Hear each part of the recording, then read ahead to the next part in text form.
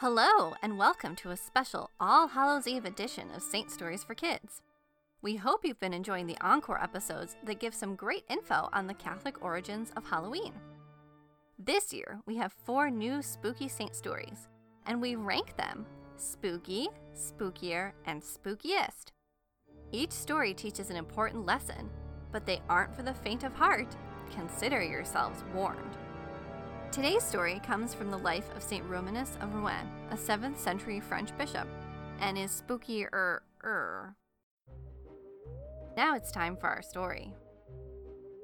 Romanus sat alone in the church. He had just become the new Archbishop of Rouen, France, and it looked like it wasn't going to be easy. The people of the town had clearly lost their way, falling away from the church and God. They had basically reverted to paganism.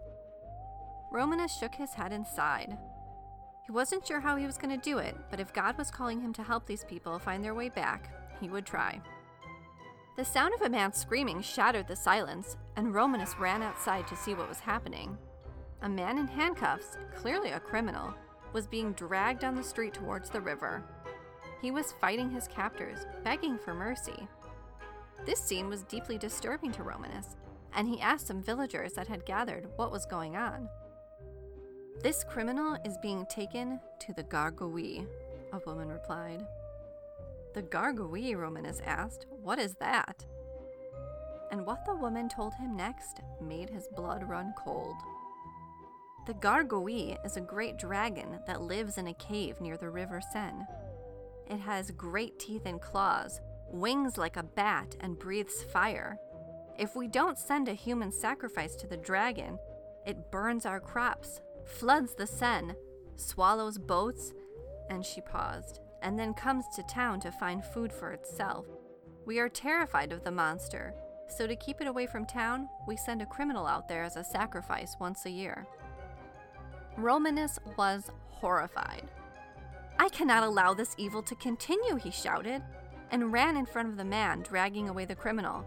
"Stop!" he yelled, lifting his hands. "Listen to me! You cannot continue in this way. Evil must be stopped, not pacified. The dragon must die, not people, even if they are criminals." "Get out of the way!" someone shouted.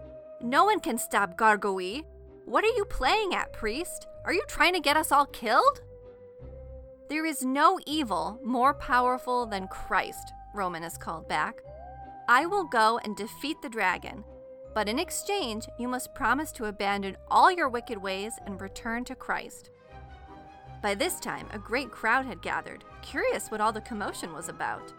The people were so tired of living in fear that they agreed and promised to change their lives if Romanus was successful. "Very well," Romanus said. "Who will join me?" But unsurprisingly, none of the townspeople volunteered to join him, except for one man, the criminal that had been chosen as a sacrifice to the dragon. "I will go," he said. "If you hadn't stopped them, I'd be dead. If I'm going to die at the hands of the dragon, I'd rather it be while trying to stop it." So Romanus and the criminal prepared themselves to face the dragon. Romanus took with him his vestments, his Bible, and a crucifix. The townspeople walked with them as far as the city gate, and then promptly locked the doors behind them. A light rain fell on the French countryside, and a dense fog could be seen over the river. The 2 men walked in silence toward the cave of the Gargowie. As they drew nearer, the foul stench of the monster floated into their nostrils, turning their stomachs. The men stepped over scattered bones and patches of scorched earth. Crows cawed overhead, anticipating the emergence of the dragon. The criminal was clearly terrified, but St. Romanus was not. He called out in a clear voice, "Gargowie, in the name of Jesus Christ, show yourself!" A terrible roar echoed out of the cave as the hideous monster emerged. He charged towards them, but Romanus lifted his crucifix in the air. No matter which way the beast turned, as long as Romanus kept the crucifix pointed at him, he could go no further. He roared again in fury, enraged that he could not devour his prey. Next, Romanus spoke to the criminal. "Get out my Bible," he said, and hold it up for me to read."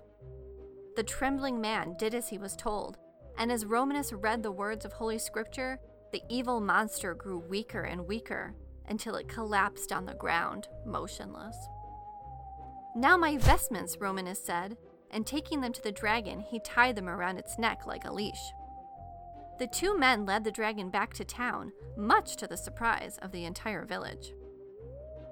The people built a great fire and threw the evil dragon in, and the criminal who had bravely gone with Romanus was pardoned of his crime and set free.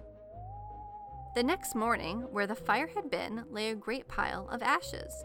The people began the work of clearing them away when they discovered the head and neck of the dragon, which had been exposed to fire the whole life of the dragon, did not burn, but had become as hard as stone. Romanus, seeing this, decided to have it hung on the site of the cathedral as a reminder to both the people and any other evil creatures that Jesus Christ defeats all evil. Legend says that years later, an architect was passing through the city of Rouen during a rainstorm. He saw the head of the gargoyle spouting rainwater and was inspired to put dragon spouts on other churches as well. You may know them as gargoyles. And to this day, in the city of Rouen, one criminal is pardoned every year on Ascension Day in honor of the man that helped St. Romanus. The story of St. Romanus and the gargoyle remind us that we don't have to live with evil. We can face it and vanquish it in the name of Christ. St. Romanus of Rouen, pray for us. Thank you for joining us today, and I hope you enjoyed this special spooky story. Be sure to subscribe to the podcast, tell a friend, and reviews are always appreciated. I hope you join us each day this week for another spooky story, and have a very happy and blessed Hallowtide.